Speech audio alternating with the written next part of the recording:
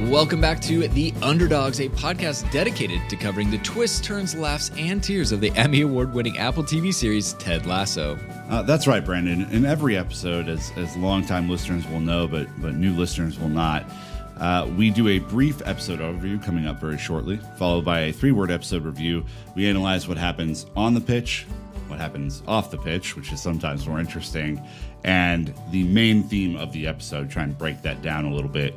We, of course, follow this at the end with a little bit of pub trivia, some notes that I took as I was writing the script, little nuggets that you might not have picked up on, and finally crown a winner-winner football dinner to establish who firmly controlled the episode and raised their stock. So today we're covering Season 2, Episode 5, Rainbow. And so as we begin Act 2 of this season, Ted Lasso, it's clear that Ted's meta rom-com narrative at the beginning of this episode reflects how many people are taking in the show. So let's go on an adventure down to Nelson Road Stadium, a Rolling Stones-heavy episode of Ted Lasso. That's right. If you also want to rock, you can engage with us on social media, right?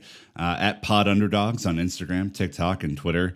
We want to continue the conversation, especially with the pub trivia and any nuggets that you picked up that I might not have. All right, well, let's dive into the episode the best way we know how. And we start the episodes off with a 3-word episode review. Here we go. Dan, you want to go ahead and kick us off? There's levels to this, and I missed it. So yours is... Kent goes Grant. Roy Kent goes Hugh Grant for this episode because of the rom-communism that is injected into it. I think I'm going to be thoroughly educated on what the hell I actually missed in this episode. Is Nick smiling widely? What was yours, sir? Big dog acquired. Okay. We'll get into it. All right. I put reality sets in. I think a lot of characters are facing some situations and maybe kind of finally confronting said situations. But that was probably far too literal. So anyways, quote, fairy tales do not start, nor do they end in the dark forest. That son of a gun always shows up smack dab in the middle of a story, end quote. Yeah, this is exactly where we're at. I mean, the meta commentary for this, not only having all of the romantic comedy narratives running through the episode, but the fact that he flat out tells you where they are at in this part of the story is really cool. And I think for those who are like, I don't know, Dan, for those who are struggling with the narrative of this season compared to where they were last season, and maybe it's not as straightforward or linear as last season was, I think this is a really good reminder that there's still a lot of episodes to come, and that right now they are kind of in a difficult place. I mean, we said at the end of, or the beginning of the last episode that they were on like 22 or 26 points or something like that. I mean, they're near relegation. We're reminded of that again in this episode. So Dark Forest is both for the team and for the individuals, I think, personally. Absolutely right. And what we're finding ourselves in now is that we're seeing the storylines that started at the beginning of the season come to a bit of a head in a few of these. We're seeing Dr. Sharon Fieldstone and Ted continuing to face off a little bit in the right approach or the wrong approach to a situation. On Isaac in particular, which we'll talk about in more detail. We're seeing how Roy is finding his new sense of employment and what it's like to be away from football. Rebecca's relationship status. I mean, all of these things are finding some level of midterm solution or resolution. And I think you're seeing what's the plateau we're going to get to now that then they can take off from the remainder of the season. Well, let's go ahead. We always kind of break it into 2 parts, on the pitch and off the pitch. So we're going to go with on the pitch, much like last episode, because not a lot happened. So let's just go ahead and get the formality out of the way. Richmond are in a dark forest. That episode starts off with the team in a film session reviewing the team's most recent defeat. Jan Maas makes a horrific mistake to gift the opposition a goal. The team gets a rom-com pep talk from Ted. And that was about it. Yeah, I mean, the only other thing that we saw was at the very end of the episode, but that's, a product of off the pitch, so we're kind of saving that for a storyline in the next episode. But I mean, like we said earlier, this is the continuation of bad play from this squad. I mean, they were relegated last season. They're down at the bottom of the championship this season. They're kind of doing a Sunderland, if you will, and you hope that they have enough to kind of stay in the division right now. And it's clear that promotion is nowhere close to being on the table. So That's kind of where they're at. And the other thing on the pitch is like I think their lack of results, Brandon, is making this team angry and angsty and not confident, and they're kind of lashing out at each other. And that's not something you saw a whole lot last year. Usually it was just Jamie stirring the pot. Now it's their own performances that are leaving them bare, you know? Yeah, and I think we'll kind of get into Isaac obviously in the next section, but he, has a really coming to moment because, anytime you're on a football or soccer team, really any team sport for that matter, you need a leader to when you're in these choppy waters to lead by example or to sacrifice himself to put the team ahead to show humility and kind of that team first attitude. And, Ted was addressing it right away saying, lack of leadership. What do we do? How do we get his head right? And I don't think they wanted to go to the doctor right away. They're like, no, we got this other idea, this plan, which again, unfolded off the pitch. So I won't get into it, but I mean, that's what you need. There's still typical team problems, going on. I think throughout this entire season, which has been a great balance to how you set this up, Nick, on the pitch and off the pitch. There's two sides to this storyline, and very common things happening here. So now if we flip to off the pitch, searching for confidence in this part. So we'll kick it off with Nate. Dan, Nate is having a crisis of confidence. First, he can't get the window table at his parents' favorite restaurant. Obviously he tries to go get help, right? He's quiet. He stutters. He kind of murmurs sometimes. He doesn't deliver ideas or much of anything with real confidence. Yeah, you get to see, and it actually even starts earlier in the episode too, when they're walking out of the film room and everybody's you get a free Nespresso machine and you get a free Nespresso machine. And then Nate's oh, great, this would be really good. And Keely's like, no, this is for the players. This is not for the coaching staff. And he's like, oh yeah, I wouldn't like, free coffee. That would taste terrible. Yeah, he's as if it was like from a hotel lobby or something like that. Yeah, this is your Holiday Inn Express, brew and the craft there. This is a little bit of a step up, but in general, this is a nice opportunity to see Nate pushed a little bit and maybe starting to unpack, Nick, a little bit of the challenges that he has faced this season, where he's maybe had to put on a front, and you're starting to see that actually inside he is the same person, even if he's become a little bit of a hard ass in his role and position on the team. No, he's going through what a lot of us go through, that I've gone through in my professional career, which is imposter syndrome. He wasn't a coach.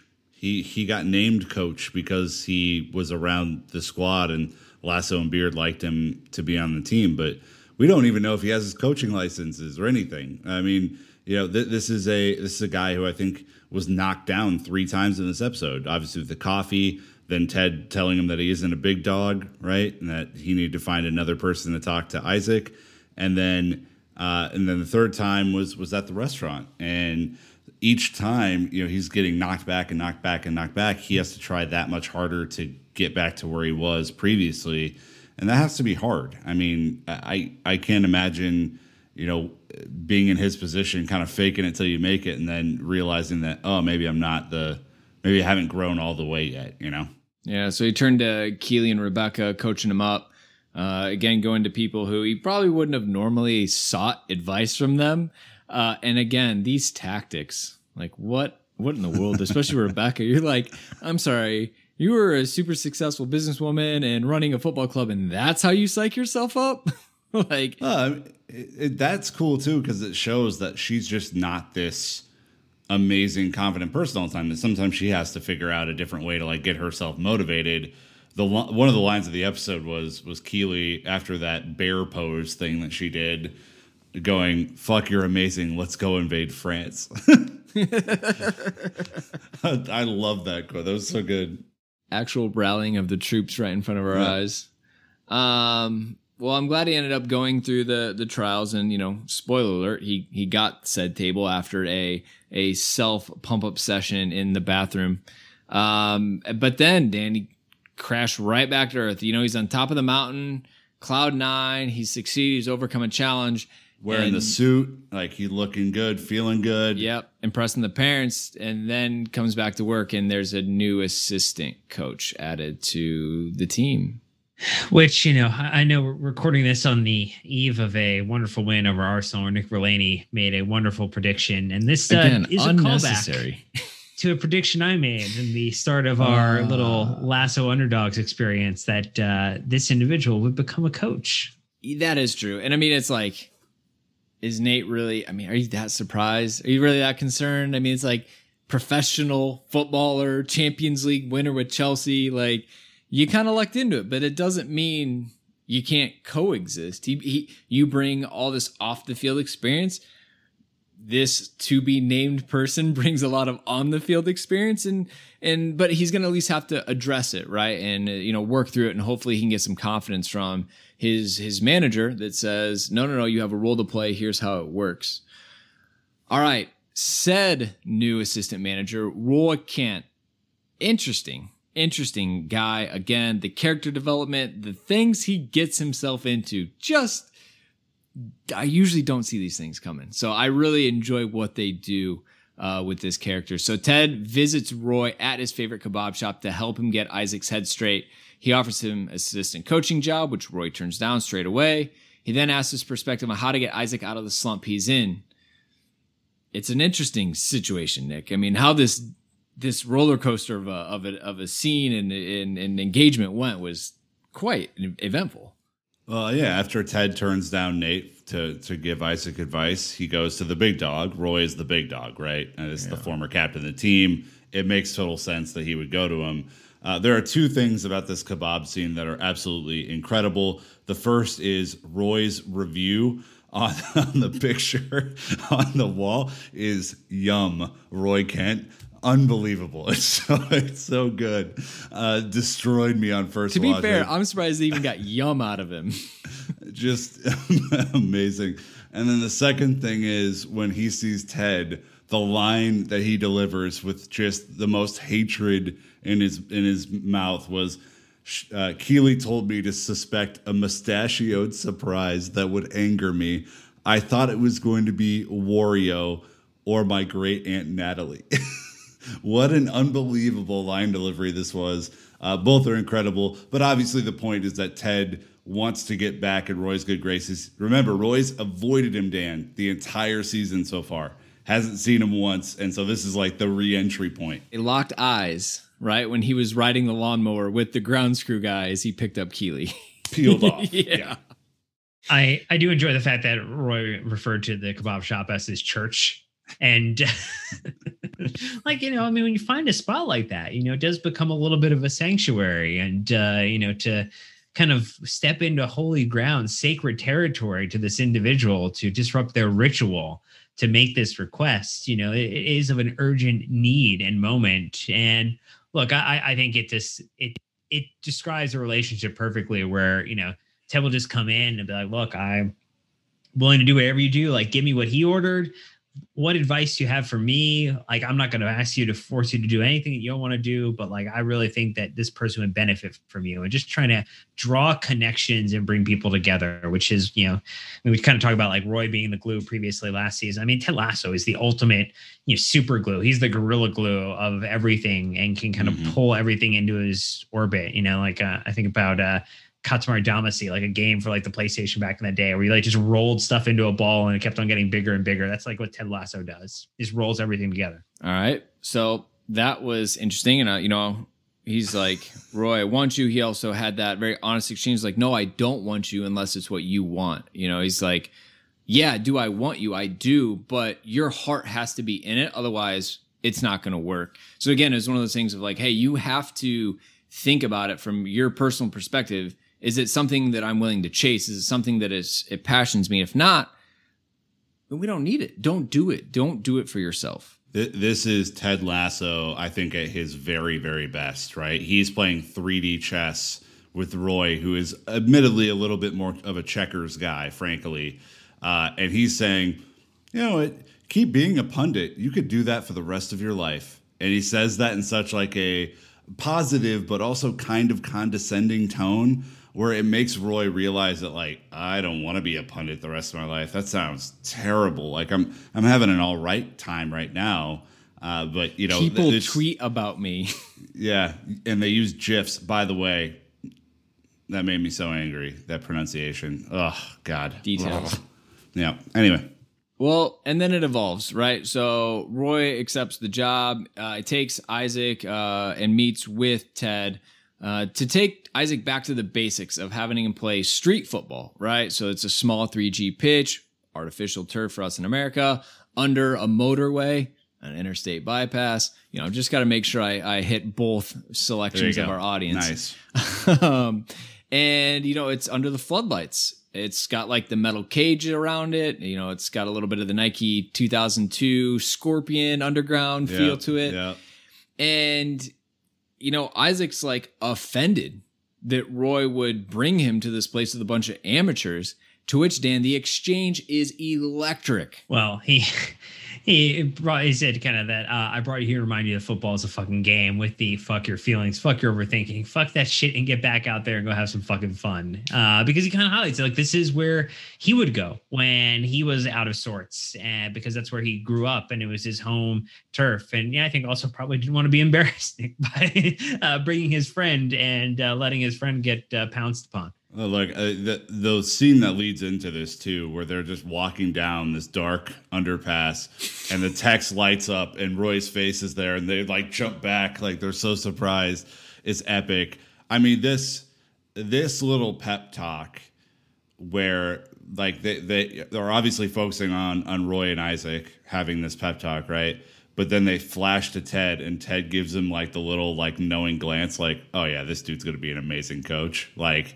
That's the 3D chess. Like, he basically set up Roy to start his own coaching career by himself. Yeah. It's amazing. And it was great because, you know, Isaac was getting dumped. You know, he got hip checked. Was it a foul? Of course it's a foul. But guess what they don't have there? A referee. Yeah, that's not a thing. And, you know, he kind of remembers, like, no, you have to ride the tackles. You have to overcome the obstacles. And you just have to play. And it was kind of funny because the physicality immediately ceased and the Joga Bonita just started. And everyone was just techers all around. But it was good to see, you know, him have the success. Again, I would like to start a petition that every single goalkeeper in a movie is made to look like an absolute buffoon. And I think it's unfair and it's unrealistic. But here we are, the prizes. And then... Can I quickly shout out my guy Cola Bocchini, who plays Isaac? There are some moves in there, my man. For a larger, stout individual, there are some decent skills in there. I like that. So the last thing I'm going to touch on this scene is just that Ted's like, "Cool, Roy, what can I do?" He's like, "Not a damn thing." He's like, "All right, I'll keep score. Fine, you can keep score with both hands. 0-0, 0-0." Perfect. So he kept score with both hands quite well. So then we kind of touched on this, right? But this is when Roy realized that he misses every part of football. Like, Ted got him to bring Isaac to his safe place, to his, you know, I would probably say like hit the roots of where it all began. And it just physically jarred him into realizing that he loves football. And so he abruptly, after giving a bit of a kind of a telling off to the rest of the pundit panel, saying, "Stop predicting. You don't know what he's going to do. You don't know what's going to happen. You don't know what's in training and what he's trying to do." He goes, "So we just make stupid predictions. We get to halftime. We fix those predictions, make more stupid predictions, and we go to it full time. We do it all over again." And he certainly just wash it, like takes the legs right under Jeff and Kamara and everyone that's there. It is if you've watched soccer for a long time, everybody is thinking this who watches soccer coverage. Everybody. It was so perfect. And the fact that they got the Sky Sports panel to let them do this, even though this is their job, like is so cool. I loved every part of that speech. What you just said, right? We make a prediction about these little pricks, and then we get mad at these little pricks when they don't do what we said they're going to do. It's just so perfect and so well done. And I loved when Roy realizes what he has to do, the romantic comedy thing snaps back in. Jeff Stelling goes, Roy, wait. And Roy looks at him and goes, Jeff, I have to do this. And it was so great. It was amazing. It was a very well put together scene for the escape back, the realization, it's the scene where someone's at the altar and then they realize that that's not the person they're going to say I do to and spend the rest of their life with. And they're going to go run through the city, dressed up for the day and get to be back with the person they really meant to be with. And then tying it to Isaac, who, in case you missed it, so he took over the captaincy from Roy when Roy, I don't think he retired. I think he just walked away. Oh, yeah, that's right. The crying press conference. That's right. Yeah, he did. Roy retired, yes. So look, Isaac has been under pressure as the captain. Again, when the team doesn't do well, the captain, the coach, right, they become the focus of a lot of it. And he began lashing out at his teammates, which now you're starting the blame game versus building a cohesive unit.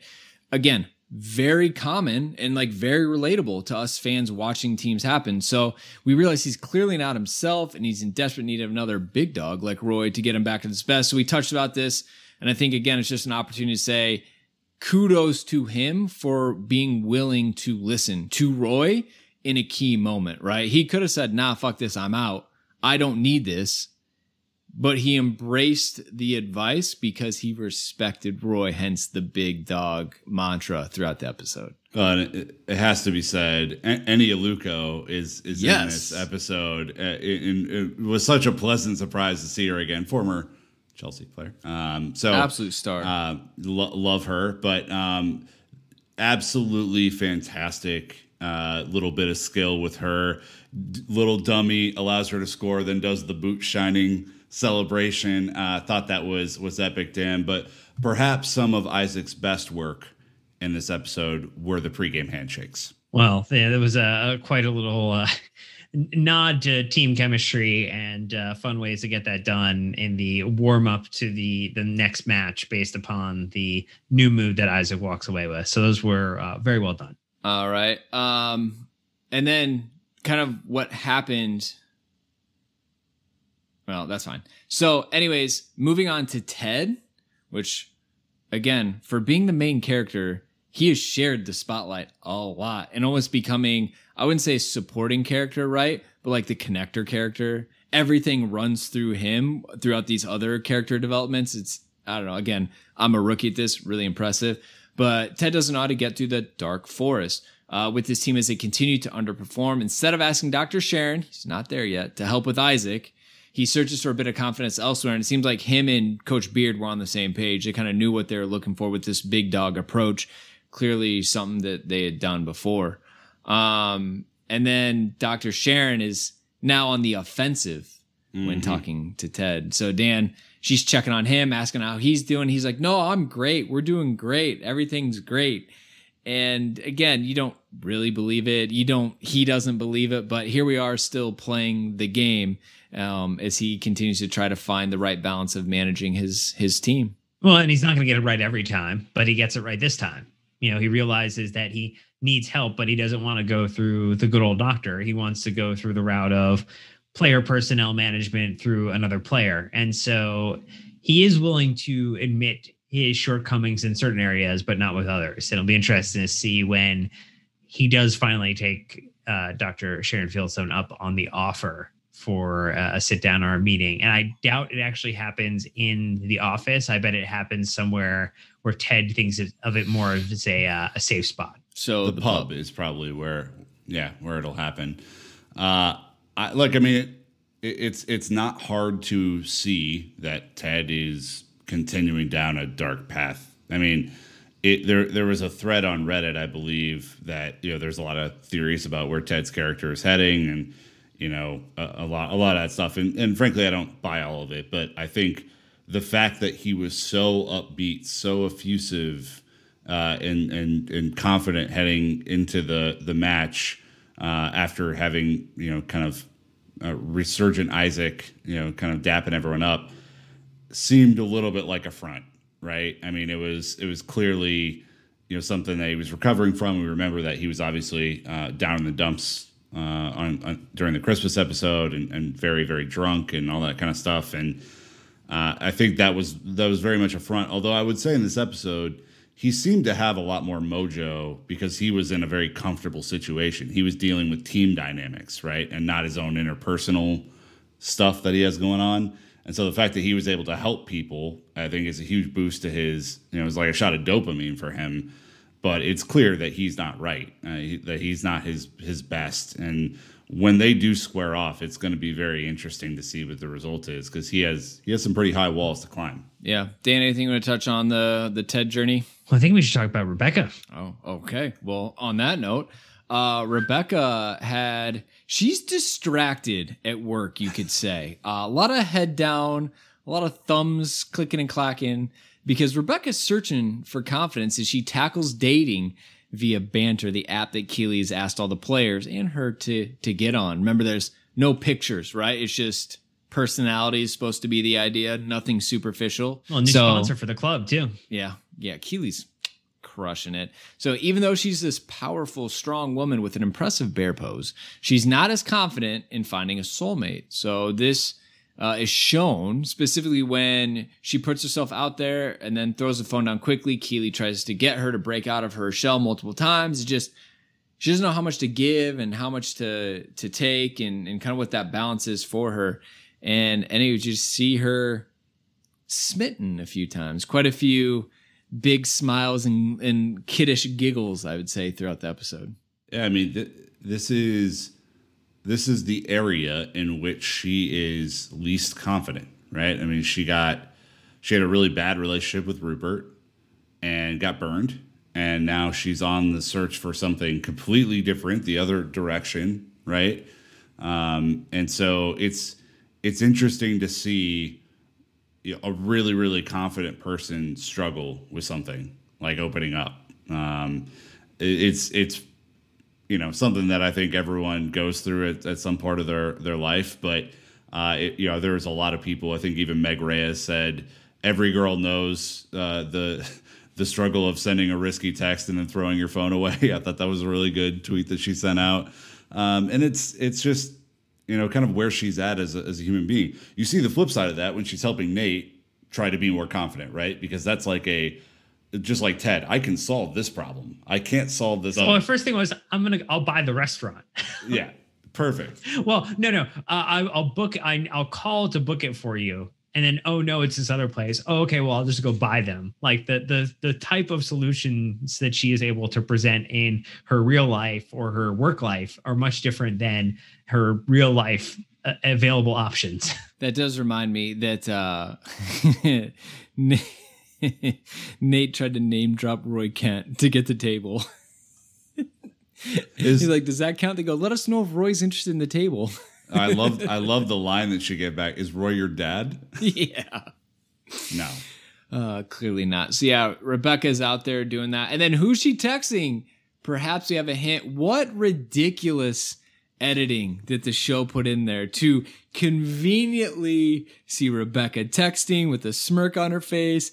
No way. Then jump cut to Ted checking his phone with a big smirk on his face, and he dropped it in his pocket all like giggly diggly and just right, like too easy. Like, nah, maybe? I don't know, man. I think it's a red herring. It very well could be. It could also be a extraordinary moment of comic relief if it is in fact their connection on Banter, the absolute shenanigans that will ensue could be a very nice lighthearted part of a future episode. Well, in case you've missed it, the main theme was Rom communism in this episode. So while episode 2, Carol of the Bells, took inspiration from so many classic Christmas movies and shows, the fact that this episode was staged inside of a rom-com plot was, as Nick put it, genius. References. Dan, is this your top 10 list of movies, or is this in the script unique? Well, I mean, look, there's Sleepless in Seattle, You Got Mail, Notting Hill, Jerry Maguire, When Harry Met Sally, The Princess Bride, The Shining, and Showgirls. I think Nick pulled this from the NPR article talking about where all the references came from. But no, they did a great job pulling from it. I think the one, the Harry Met Sally one, is the interview in the stands, which is the most awkward cut. And probably the hardest one to place. But in general, some of these are, you you had me a coach rather, like the Jerry Maguire one is so well done. Like all of this, like that whole scene from him leaving the studio to arriving on the pitch, taking in the ground, and speaking to Ted about joining the staff was magical. My favorite one was when they were in the dark alley and Ted was talking to Roy about being a coach. He's like, look, sometimes you wait your whole life to know that you want to coach with someone. Sometimes you want your whole life to start ASAP. And the fact they just did the perfect rom-com like shift in camera and all this. It was absolutely fantastic. And I think we don't have to hang on this one too much, but the fact that they shot this episode with all of these characters that we know and love, with the plot continuing from the previous episode, or actually 2 episodes ago, and they did it in a style reminiscent of movies that we've all seen, shows that there are fucking layers to this game. There are levels to this game, and they are playing at an absolutely elite level. I mean, it's absolutely fantastic. I don't remember the last time a show did something this crazy. Maybe it was Scrubs with some of their musical episodes or something like that. I mean, it is just so cool, so interesting, so different. And I tweeted this out this week. I know it's weird to say this. I am so proud of a show that sticks to their guns and tries to do something different, even if it doesn't work. But I mean, clearly this worked. I think everyone loved it. Because it's what we need. We need different. We need interesting. We need funny. We need dynamic. And they're just out there just remaking our perceptions of TV every single week and pushing the boundaries. I love it. Yeah. No, it is. There's layers to this. I think we've said that a couple times, and it is there. And then we get another massive engagement on the socials with the Ted Lasso account. And this one, it was Roy Kent's. What do you call it, Dan? Like an alias? Is that what you should call it? It's just the way that he would leave a ticket without Roy needing to have his own name used for leaving a ticket. And so Ted had gone through a list of country music stars, including Dolly Parton and others, but it was Reba McEntire for this episode. And she responded, tweeted the show, said, I believe you're holding a ticket for ... at Ted Lasso. And then she's a nice little photoshopped picture of her in front of the Ted Lasso blue Reba McEntire in red lasso. I love that. It's again, all like you want to talk about just breaking through the cultural zeitgeist. I mean, this is now the 3rd or 4th time that this has happened. Barbara Walters being the most recent edition of this, but the fact that they have these incredibly popular people, like Reba McEntire is one of the like highest grossing recording artists in a country music setting of all time. And she's seeing the show and going, oh, yeah, this is something I got to capitalize on.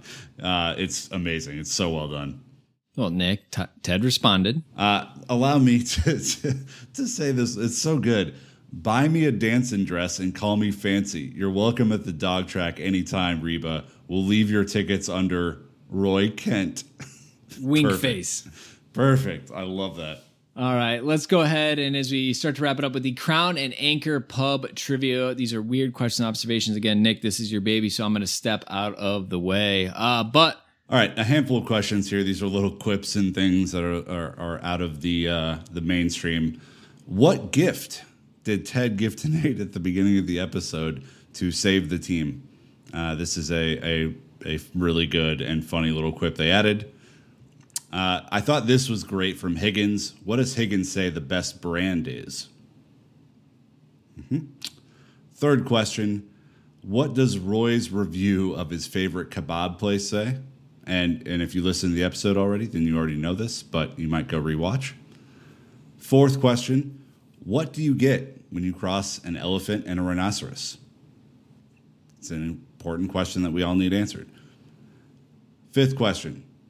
Ted says it should only take as long as which song to get ready in the morning, if you're a male, obviously. And then the sixth and final one, which I thought was an incredibly interesting and funny little quip they put in. What does a British owl say? We've been waiting for this joke for now 2 episodes to get the payoff, and they executed this perfectly. All right, so let's wrap with any surprises. Dan, you've got one. Just in the fact that when they're having the conversation and Ted Lasso mentions Gina Gershon. Roy Kent responds with, "I dated her once." Which was, and just the fact that he was, Ted was so happy for him that was the case was quite nice. I like that one. I put Roy is loaded. He is throwing cash around in jewelry.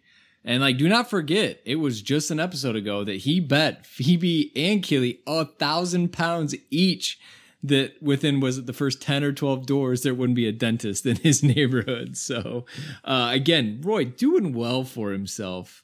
Loaded is what I would say. And then also just a random actual shout out to Gary Hayes, our buddy, and in the Chelsea community. He was boozing around where that green pub was in the show. Very cool.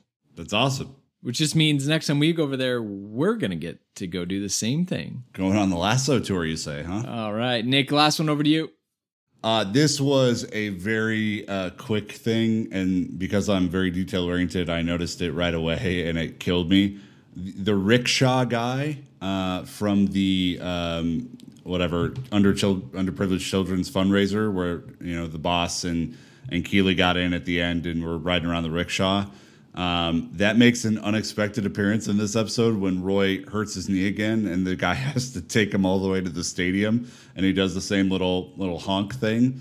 It was wonderful to see that little callback to season 1. I absolutely loved it, and really, really pleased that they're connecting some of those dots for like super fans. All right. Well, now to wrap, we've got winner football dinner. Who won the episode? Guys, I don't even need to write this in. All right. No. You both said it. Dan, explain why you think Keely won. Oh, gosh, you're just sandbagging me. He's here. He's there. He's every fucking where. Roy Kent. Clean sweep on that one. Pretty straightforward. And that takes his tally to 2 with Jamie 1, Sam 1, and Higgins 1. So I laughed last episode. We might just have 12 different winners at one time each, but no, Roy is back on top. I mean, his selfless acts of service to Isaac, to him having that self-realization, and for him to just be a hilarious person, yet he doesn't smile. I'd say that Ted was a very, very close second in this. For how he enabled Roy to be his the connective tissue. Yeah. I think Ted is probably the closest he's been all season to winning an episode in this episode because of his 3D chess with Roy. And again, Roy Kent does not do anything that Roy Kent doesn't want to do, right? The fact that Ted inspired and enabled him to now rejoin the team as a coach, I think was very, very close, probably closer than most people think to winning the episode. But I mean, Roy's performances just Brett Goldstein's doing an incredible job with his character. It just keeps getting better and better every single week. And the fact that he threw in the little Nikki Sticks line about you have to date your wife to the cab driver out of nowhere is just, it's just, he needs to win this Emmy for supporting actor ASAP. Yeah. Agreed. All right, that's it for this episode of The Underdogs. Please connect with us at Pod Underdogs on social media to continue the chat there. And if you'd be so kind as to take 15 seconds to leave us a 5-star rating and review, that would mean the world to us. We'll see you on the next episode.